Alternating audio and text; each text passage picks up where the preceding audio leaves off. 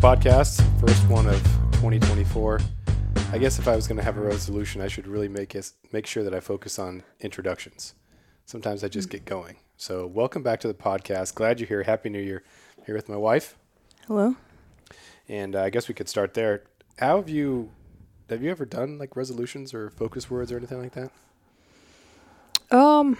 Not really. I mean, I feel like I don't know. I'm kind of always like trying to improve myself and get better. So the fact that it changes over to a new year to me is not like, I guess I have the same goals this year as I had last year, which are like, to get stronger, healthier, get outside, and just, have good communities at work and friends and stuff like that. So that's, I don't know. It's like more just the lifestyle, there's nothing different about 2024. Yeah. I think a lot of things occur to me throughout the year. I'm like, oh, this is something I should do. This is something I should focus on, or this is something that I should. And I think that's like the focus word thing, or Michael Easter was his 2% newsletter today was talking about, rather than have a resolution, try to solve some sort of problem. That way it's not a goal as far as a number to reach. I'm going to run this many miles, or I'm going to lift this much, or I'm going to do this, because that could come to an end. If you accomplish that goal, then what? I've had friends that have done marathons, and then once they're done running the marathon, it wasn't like a transitional, or what's the word? Transformative. It was not a transformative experience, because it was just about running the marathon. Then when the marathon was gone, it was over. Yeah. So I think finish would be a word that I've done. Create, prioritize. Those have been words I can just kind of sprinkle in throughout the year and think, okay, this is a problem with my priorities, or I want to write more. The create one, I think, was when I was really starting to get more serious about the podcast. And so rather than have these ideas that don't go anywhere, just do it. If it sucks, then it sucks, but at least you know. Yeah. And you can always, if you have a starting point, you can get better. But if you never start or you never do it, then you never do it. Yeah. Yeah. So you've never really done a resolution? No, not really. Because it like, kind of like you said, it feels like checking a box, and like it doesn't, I don't know. Like sometimes I do wish that I was better at like keeping records. Like I see people post their like books that they've read in 2024, and I'm like, oh, that's cool. I've read a lot of books, but I didn't like keep a list or anything, or like miles run or whatever. And I'm like, oh, that's cool. But I don't know. Yeah. Yeah, I think that's the other side of it is the people who don't make a resolution because, well, no one's going to keep it anyway, so I don't even do one because you're not going to keep it. So, well, that's kind of missing the point. So it's not that we're against resolutions per se. It's just there's got to be a constant sort of self-improvement thing. And I think I read some books. I might reread some books this year, because sometimes you can read a book and you don't really remember any of it. Or, again, there's no transformative experience because there's a lot of good ideas that you get from the book, but you don't ever apply them. Yeah. So. Well, and I also wonder, like, how many people set New Year's resolutions and they actually do meet them, but they meet them like in January or February. And then it's like, great, check my box for the year. Mm-hmm. And it's like, okay, well then what? Like, then you need to be setting a new goal or whatever. And it's not just the end of December that we're like, hey, I'm going to do this cool thing. Like, you have to have that follow through all year long. I'd like to shoot a lot more, both my bow and our rifles. Just become much, much better rather than show up to the range. I started going in June this year. So that way I was able to put some boxes down there and started to figure out, what my rifle really might like as far as ammo-wise, rather than just buy some of the cheapest stuff and go with it. But that's one of the things that we could go to the range for the next 2 months and just put boxes and boxes down, and then it stops. So it's like you start the year shooting a lot, and then I shot a lot and spent a small fortune, but then it doesn't really go anywhere. Yeah, yeah. Yeah, I would like to shoot my bow more. I've kind of fallen out of that since I can't actually bow hunt here, since I need to take the bow hunter class, and it's not offered ever. No, it's tough. I think it's around sometimes, but it's when people post stuff on Facebook, it doesn't get everywhere. it just gets to the circle of people who happen to be in that. So it's hard to really reach everybody because there's no centralized information area. It might be Facebook, but there's just so much other stuff on Facebook, and maybe more people are on Instagram and not Facebook, and your algorithm doesn't show it to you. It can be tough. But yeah, just for like a fun thing to do, just shoot 3 or 4 or 5 after work. Yeah. And it's a super simple thing to do. I was doing that last year, 2 years ago. But this last year I was shooting a lot before we went up to the caribou hunt 2 years ago with Ryan. Yeah, and that was a lot of fun to really feel like I was getting pretty good at it. But yeah. So just got back from lower 48.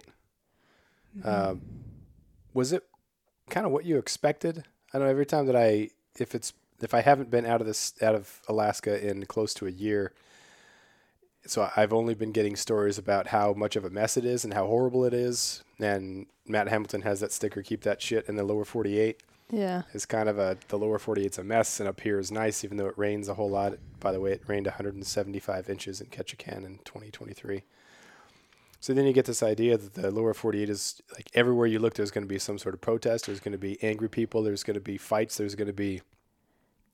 But then you go down there and it's not necessarily that. So, how did you like getting out for those 10 days we were in Tucson? Yeah, I mean, it was good. I think, I don't know. You're maybe a little bit more of like you jump to the extreme of like bad things are happening. Yeah. And I'm kind of like, yeah, I mean, some places are kind of crazy, but for the most part, like people are people. And, I don't know. One of the things that I did notice in Tucson was like the street racing. Like we would hear them late at night, like through our window, just like ripping down kind of this road. And I was like, oh, we have that in Ketchikan too. Like, yeah, that's true. But yeah, I mean, overall, I think it was nice. I did expect, or like when we were heading down there, I was like, okay, we got to go to Home Depot. We got to like get these, things that we're looking for. And like, oh, it'd be great to get a new pair of jeans and like maybe a dress for my friend's wedding. And like got down there, went to Costco once, and I was like, I'm done. We didn't do any of those things. Yeah. Yeah. It was fun to get down there. And I think I'm on maybe heightened awareness, but maybe just kind of checking your six and just being, you can get lulled into a false sense of security if you're up here. I remember like growing up, everything was like 20 years behind up here, 10 years behind, like a generation or so behind. It took a while for stuff to get up here, but now everything gets up here at the same time. So I think sometimes I, catastrophize, I want to be aware. I don't want to be naive. But yeah, you go to these areas and you just see that it's just people being people. Like you stay out of bad areas at bad times of day. Yeah. And it's fine. Like how many people when we were hiking or walking were just friendly and said hello of all different backgrounds. You can look at certain people and say, okay, this person looks like they might be from this background or this religion. And most people don't really care in the sense that because you look like this, there's no value. Like just friendly people, nice to people. It was, of course, the type of people who are going to go hiking or running on a trail might be more like in our group of people. But yeah, it was super fun and super refreshing just to think, okay, this is pretty nice up here or down here. It's sunny, warm. Yeah, it was so nice to get just the sun, just lay out there and like I kind of joked, but like one of my goals was like, I'm going to get a sunburn. And like, I never got a sunburn. Oh. Yeah. I figured I was a little bit worried because we went out hiking and then we went to the range to hit golf balls. And I thought this is going to happen because we're at the 2-hour mark. It's going to be scorch town, but it wasn't. Yeah. It was just nice, warm, sunny. Yeah. But then as we talked about around day 7 or 8, it started to get a little, which is kind of weird because it was so nice and it was so warm and we knew that it was raining and stormy and horrible in Ketchikan. Yeah. But it's just nice to be home. Yeah. Like even when travel is fun, it's always a little stressful. Yeah. And, family too. I mean, my sister has 2 little kids that are just, they're fun, but they're crazy. Yeah. It goes from, I think this is everybody's situation when you go from a house that's got 2, maybe 3 people and all the noise is on your own terms to more people around, it's just going to be a little bit different. And Yeah. at some point, you're like, okay, it's going to be cool to get back to home and do stuff around the house. And yeah, did you ever think that like if you were to tell yourself in college that you would move and live in a place that had 175 inches of rain, do you think that you would have said, oh yeah, I could probably take that, or like, heck no, there's no way I could survive that? I don't. I feel like I was like just so lost, like not lost in college, but like I had no idea what. I would probably have been like, yeah, probably. You know, I mean, wasn't probably ruling anything out in college, but You do get the reminder when you're down south of what you've traded, and we've traded like fresh avocados and fresh strawberries and blueberries and going out to eat at nice restaurants that are pretty affordable. Some of the places we went were a little bit more expensive than others, but you can meet up with friends and watch a game. But I mean, there's traffic everywhere you go at any time. There's traffic. yeah, You got street racers. You got a whole bunch of stuff. Whereas here, we have some of that stuff, yeah, but it's just different. And so you're trading maybe nearly perfect weather for a nice, relaxed pace of life, a pretty connected community if you choose to be connected to it. Yeah, I think that trade-off is something that when I was in high school, I never thought that I'd come back. I thought I was going to leave and never come back, but the quality of life is really good here. The quality of weather sucks, but the quality of life can really be good no matter where you're at, as long as you have the right mindset. Yeah.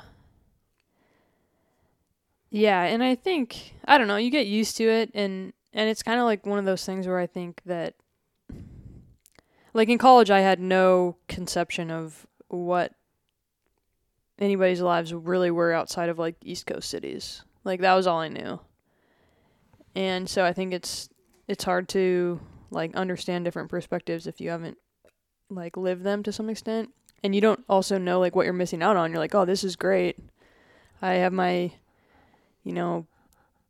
weekly brunch after church, and we have board game night on Thursdays, and we have our things, and it's like, yeah, that's like cool.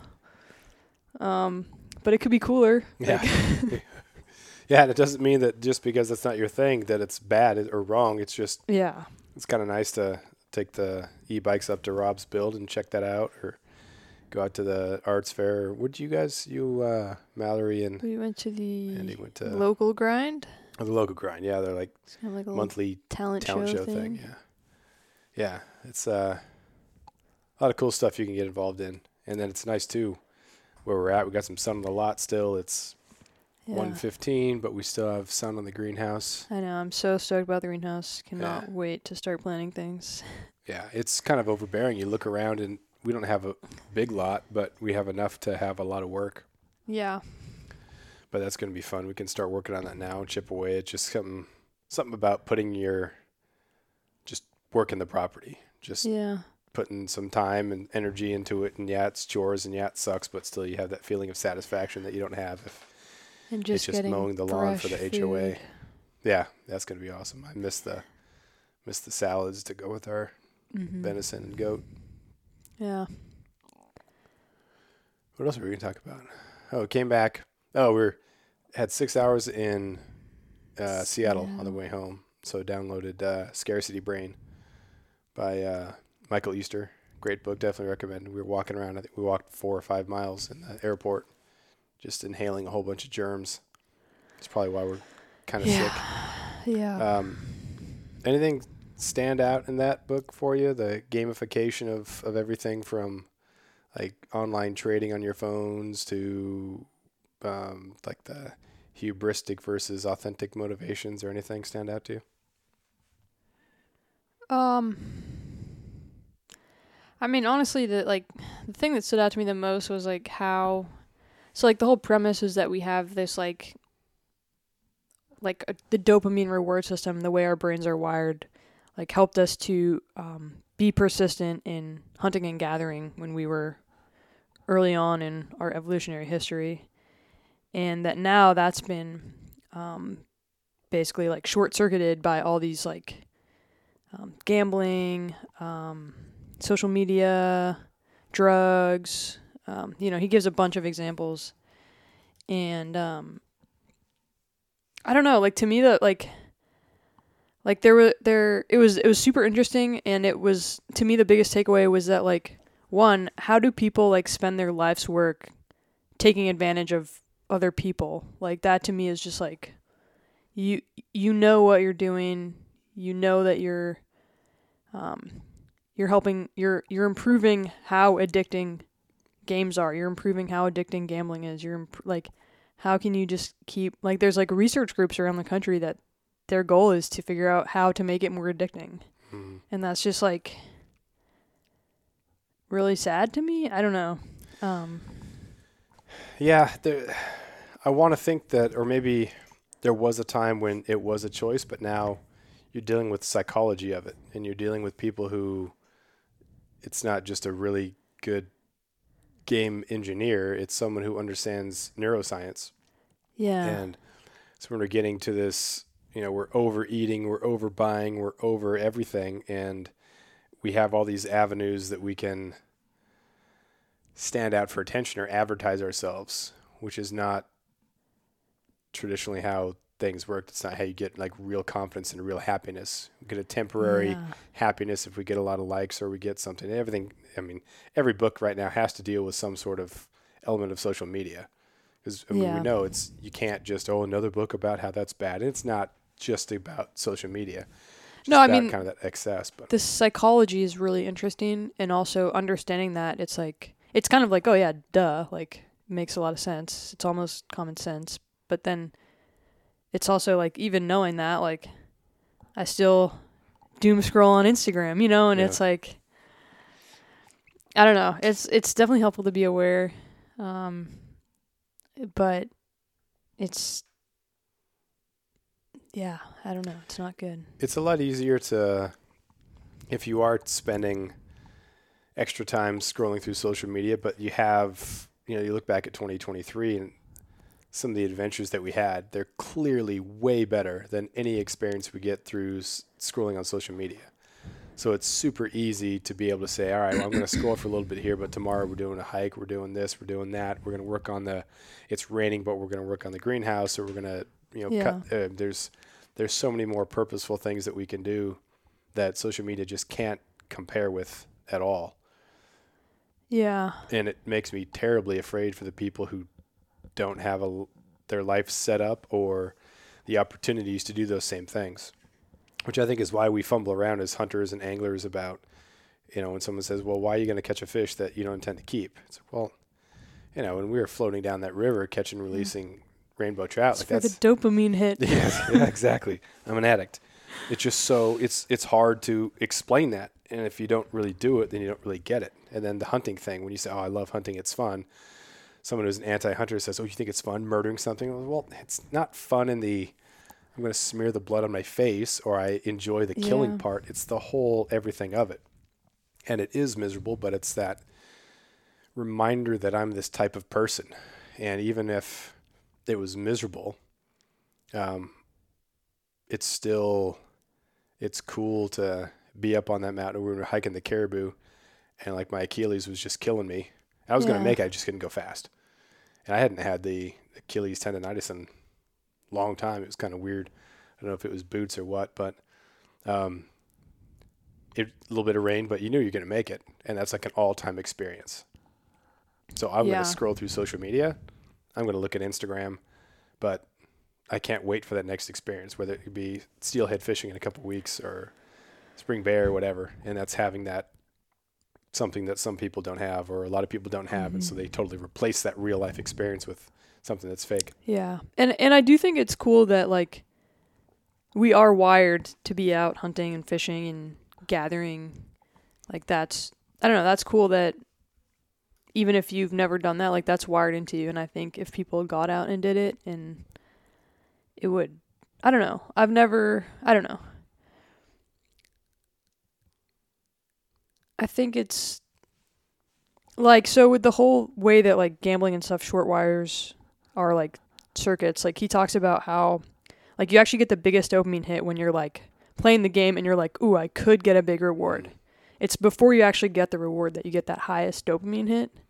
And so, like, I think that's really cool thinking about, like, okay, when you're out hunting, like, okay, you're getting those feel-good endorphins when you're, like, out there, like, ooh, like, start, dawn on the first day of hunting season, like, what could happen today? Like, that's when it's, like, you're getting those highs. It's not when you get the kill. It's when you're out there and you're, like, anticipating what might happen that day. And so I thought that was kind of cool that, like, getting the reward is not like that makes you addicted, but that's not actually what makes you feel good. It's out there doing the work, I guess, and like the potential, which is kind of cool. Which is crazy that given all of that, when you saw that 4x3 in the clear cut, and when you said, there's a buck, you were so calm. I was like, okay, maybe it's a little forky. And you said, it's tall. And I thought, okay, she's excusing a small forky, but it is tall. And I looked at the thing like, that thing is a mega. And I was just trying to be kind of calm with that anticipation of it staring right at us. And you made the shot, but that's a heart flutterer. Yeah. That anticipation when we had the goat and the deer, and I had the deer in the crosshairs, or at least like just the top of the forehead because it was behind that rock. And then we have the drama of the goat on the left side of us. That's, again, an all-time memory. Like 2023 was unbelievable with those sort of just unique things that'll probably never happen again. But that doesn't mean it's like all downhill from here. Like I'm excited to see what we have this year and what issues and things might come up. Yeah. So yeah, good book. Listened to it. Finished it when we got back. Any other? I think we talked about books before, so we won't go there. What are you reading now? I don't know. I'm reading this book called Leaders Eat Last, it's kind of interesting. It's like about how, as a leader, you should, you're there to like serve the people that work for you, and you're there to, like, if you have a good work culture, then people don't feel like threatened or stressed or anything at work. Like, you should have a community where you're kind of all in it together. And he goes into like a bunch of different examples that are kind of interesting, kind of, again, like psychology. Yeah. There was a review for Scarcity Brain that said they liked the book, but they gave it 3 stars because there wasn't an aha moment. And I thought, what is an aha moment? Like, are we really reading these books so that on chapter 8, second paragraph, there's going to be a sentence that just changes our lives? Yeah. Like, it's not going to happen. Like, none of this stuff is new. The context changes a little bit, but maybe having it written in a way that resonates better with you, which is I liked about Easter, because he's not some like just academic who studies the stuff. He actually does the stuff, and he goes to Baghdad. He goes to lives with monks for that book, and he did the Comfort Crisis. He goes on a caribou hunt, so he like participates in stuff and can relate it. But yeah, I think that's another problem with kind of the self-improvement genre is, as readers, we're expecting the book to change our life, but it can't. It's something that can maybe motivate us, but you're not going to have an aha moment necessarily. The book's not just going to give it to you. Yeah, that's very true. It's like when I read stuff like that, I'm like, okay, this is like common sense, but it's like a good reminder to me of like, oh, I should implement this. Mm-hmm. Yeah, so I like going back and reading some of these. I think I'll do that this year. But, well, what else you got? We kind of previewed the year in the episode 2 weeks ago. So, maybe enjoy the last little waning light outside. And thanks again for listening. Appreciate everything. You know what to do. The liking, sharing, rating, commenting, all that stuff is much appreciated. Check out onstepalaska.com, and we'll keep new videos coming on the YouTube. So thanks again for your support, and have a great start to your 2024. You did it, honey.